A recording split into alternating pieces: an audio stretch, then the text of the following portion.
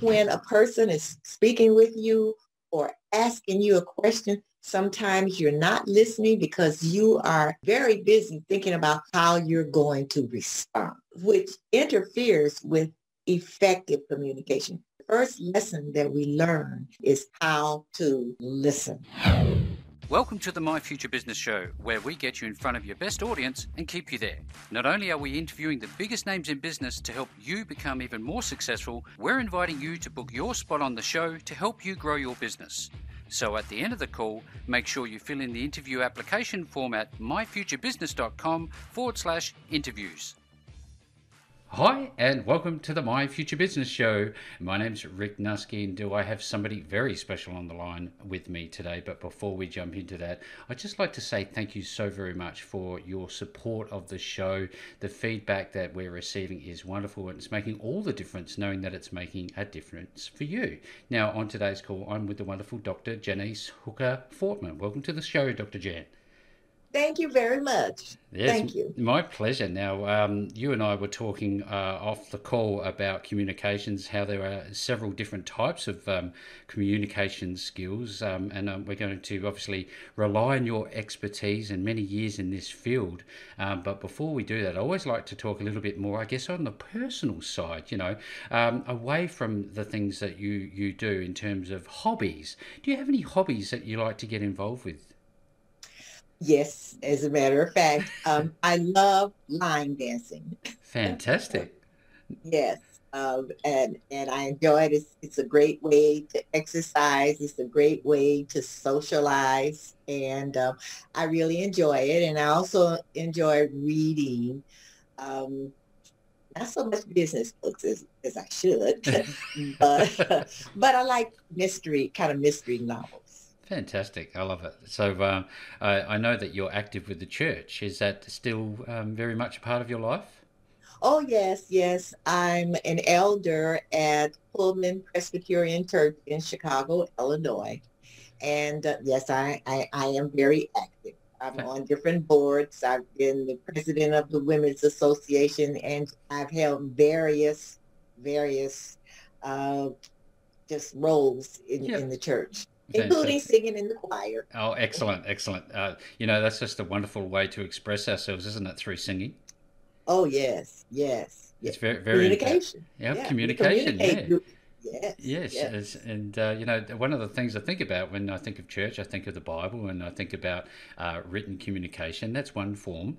There's obviously the active voice, and then there's the passive behavioural communication. I'd love for you to, walk us through that. But before we start talking about that, Dr. Jan, I was wondering if you could share your professional background to give a bit of context to today's call. Okay, I am a retired school teacher and educational person, really, as far as an administrator is concerned. And once I retired, because communication, of course, was actually, I would say, the main part of my past career, I started just going back to school, and I ended up getting my doctorate degree in educational leadership, which led me to do a lot of presentations. And I'm also an author of two published books. And so all of it involves communication, personal communication, professional communications, and relationships. I wonder, I think about education. I think about the very early days as a parent. I think about, how we're, I guess, teaching our children to communicate nowadays. And I was just wondering if we could, start there and talk about styles of communication, when communication should start, and whether or not technology is, in your opinion, changing the way we communicate with our up-and-coming generations. Well, I'm going to tell you something and your audience something about communication and when it starts. Actually, it starts in vitro. Of course. Yes. Communication starts between the mom and the dad and the baby in the womb. I did some research, and babies in the room before they are born are listening and they are responding. And so that's when communication really, really starts.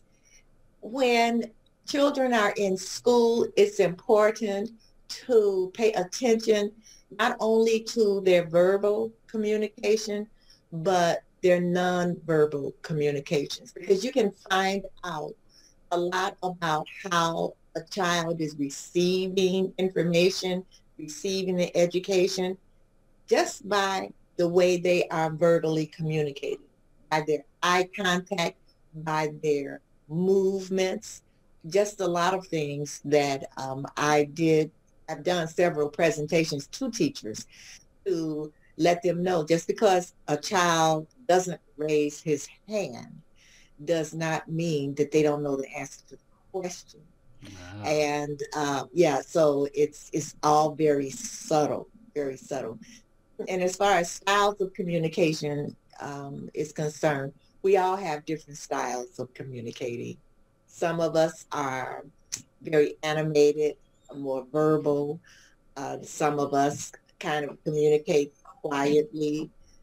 It's different styles of communication. And when you talk about now technology, and Mm. you um, now that everything is mostly virtual, there's something totally different that goes on. I always say that the eyes have it.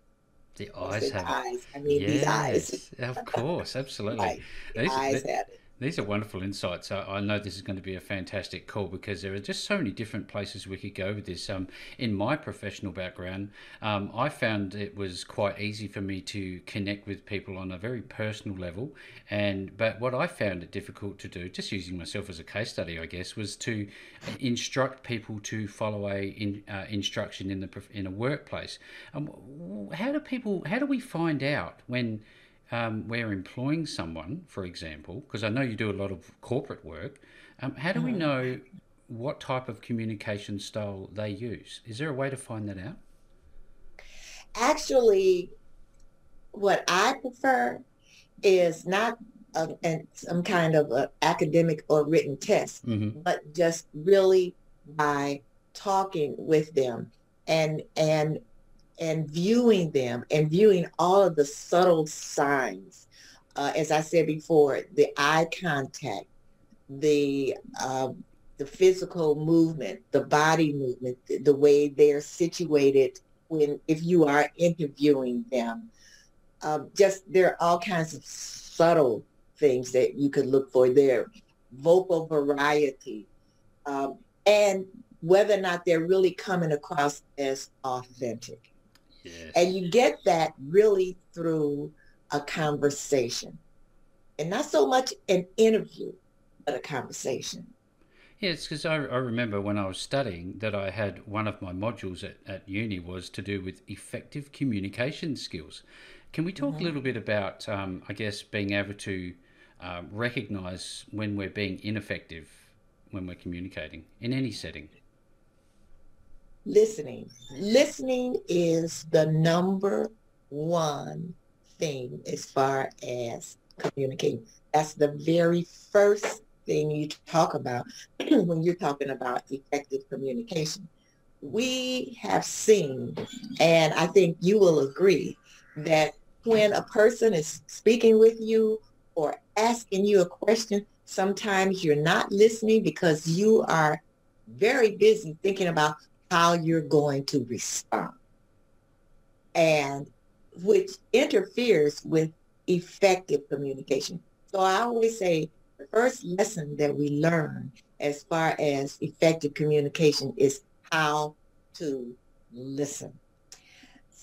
Another thing that I found as far as effective communication skills are concerned is you have to really think about who you're speaking to as far as cultures are concerned. Yeah. Yes, yes, yes. You can say something, and from your cultural background, it can mean one thing to you. But if you speaking with someone from a different country, from a different culture, might mean something totally different. There are so many aspects to effectively communicating. But as I said, the number one thing is listening. We have to develop our listening skills. I heard a saying once: two ears, one mouth, twice as much time for listening. I'd like to take you onto the stage where you are a both a motivational and authentic keynote speaker, if I can, Dr. Jan, and I guess take a look through your eyes, looking down across the audience, and what sort of I guess non-verbal cues are you getting from the audience when you're giving a great presentation as opposed to one that's not gone so well? Well, hopefully you don't see anyone falling asleep. First thing. But I usually start my presentations with a question Uh, because, but first of all, you have to get to know your audience and you got to know who's in the audience and yeah, what kind of audience that you have. yeah, But I like to start off with a question. When you start off with a question, you kind of get people's attention. Hopefully they're sitting up straight and looking at you. And you really, when I say the eyes have it, the eyes even have it when you're on a stage, when you're looking out at your audience, because you want them, of course, to be paying attention to you. You want them to be receiving whatever message that you are trying to put across to them. And you really have to pay attention to whether or not they're paying attention to you. And usually you can tell by the way they're sitting. Of course, if they are paying attention to you, their facial expressions. Sometimes you end up changing the way that you're communicating to your audience because of the facial expressions that you get from them. Now, what's difficult is if it's a large audience and it's dark, the audience is yep, dark and the light is really on you. yep. It's hard to really feel what's going on with your audience. You can just hope that you're receiving it, that they are receiving it. But then what I usually do is if I'm in a situation like that, I ask questions and I ask for audience participation. So when you get your audience participation, then you know that, okay, I am communicating with them. They're communicating back with me. They're receiving the message, the presentation, whatever. But yeah, it's speaking before an audience. Sometimes it's really the same as speaking with a one-on-one person. You have a conversation. Absolutely.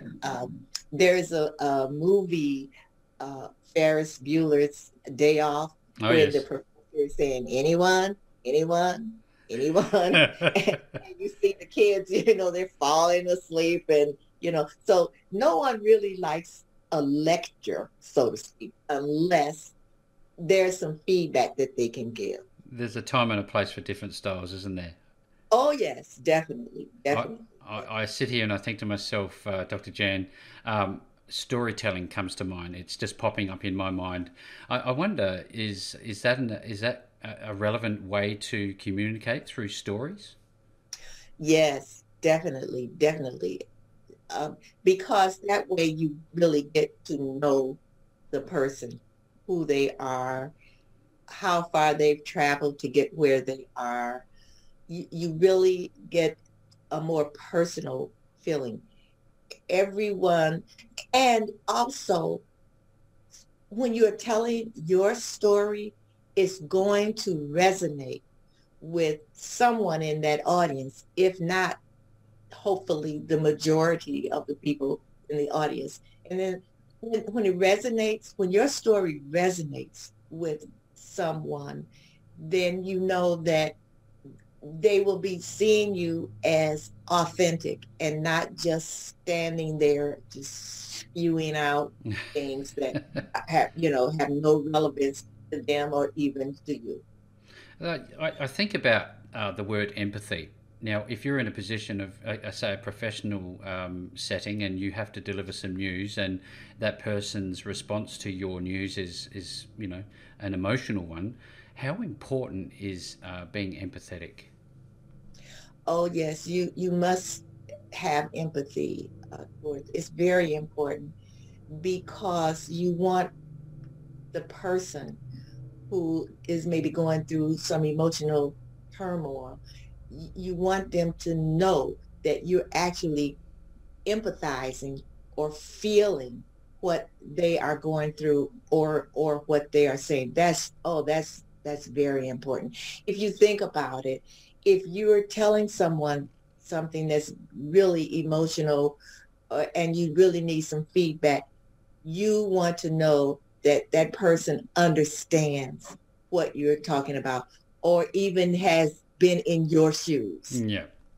I, Hmm. I think to myself about workplace a lot here, because you do a lot of corporate work, and I think Hmm. back to a time where I used to see people who didn't like authority. They didn't respond to it well in team settings, Hmm. and they would do anything to avoid communicating. What are some of the, I guess, the techniques that are useful in working with a person like that? Well, you know what? Uh, you're talking to me because there was a point in time when authority, oh God, you know, don't tell me what to do. Yeah, yeah. And, you know, when you talk about storytelling and you talk about empathy, I can go back to personal experiences Hmm. as far as that. And I needed someone to really listen to me and try to get to why it was that I felt that I didn't like authority. Yeah, You know what I'm saying? yeah. And what happened with me is that a particular administrator, when I was working before I retired, really sat down and spoke with me and asked me different questions to find out what it was that kept me from really being able to accept an authoritarian Hmm. figure, or and I said some things. And for me, it was, well, this person asked me how I was brought up. It was really like a conversation, and I didn't know that this is what she was doing. But it was like a conversation about how I grew up, my family life, and all of that. And what came out of it was that when she asked me about my mom, I said, oh yeah, I love my mom, but she's just so controlling. Okay. And and from that, she asked me this one question. She said, do you think that has something to do with the fact that you don't like authority? And I started thinking about it, and I thought, you know what? That's right. I'm rebelling.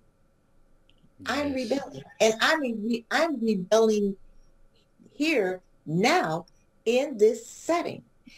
And so when you start talking about storytelling, Hmm.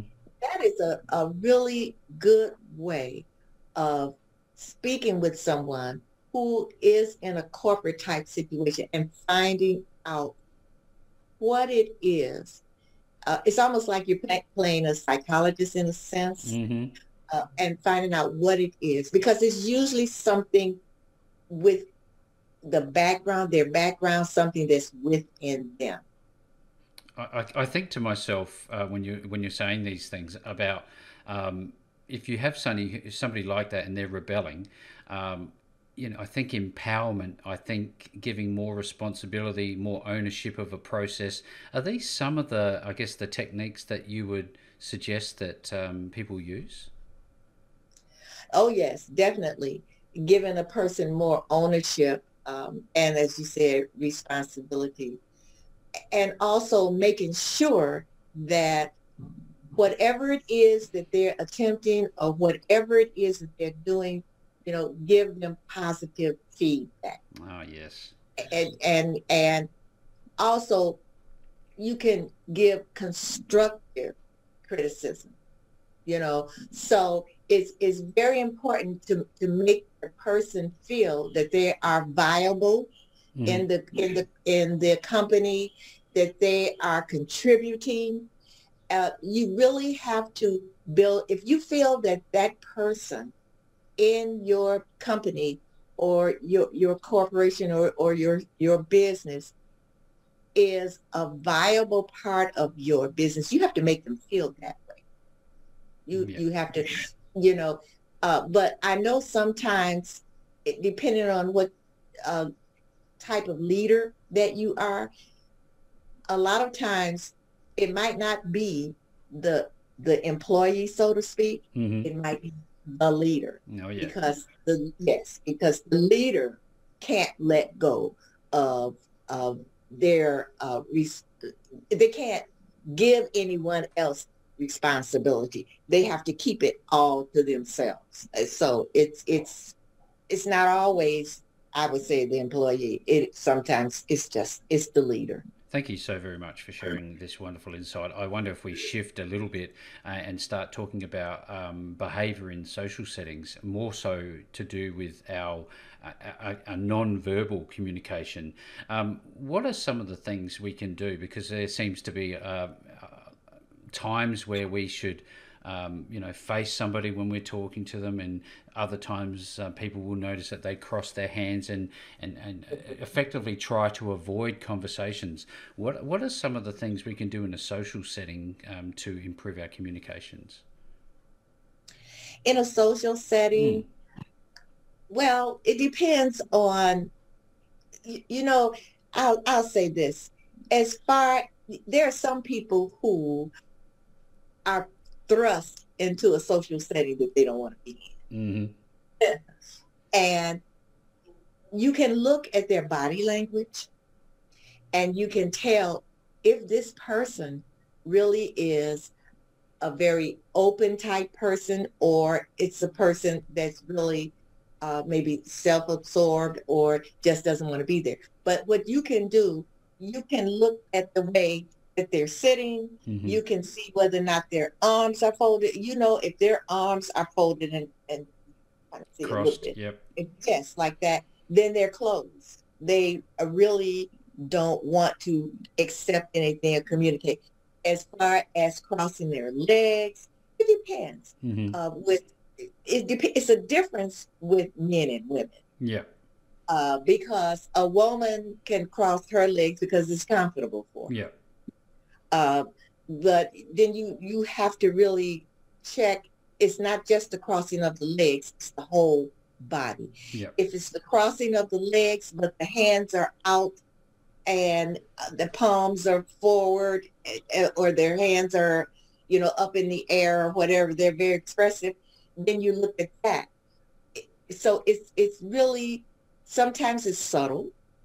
Uh, when you're speaking with them, and when I say the eyes have it, there are times when just in a microsecond, Mm-hmm. a look can go across a person's eyes. It's like if you say something to someone and they say, "Oh yes, I love that," but in that split second you see that flash that went past their eyes, then you know that really they did not. But they did not accept what you said. But it's really a way that you really have to practice and study body language. I Body language, nonverbal communication is 80% of communication. as you're You really as have, you're saying yes, this, this is yes. something that pops up in my mind. Um, I'm looking at a person as a bit of a case study here. Then they're not very good at reading signs. They're not necessarily good at trusting their own intuition. Is this something that can be learned for those who Oh struggle with yeah. this? Oh yes. Oh yes. You can learn that. I learned Hmm. it. Hmm. I learned it. Uh, I learned it through courses that I took.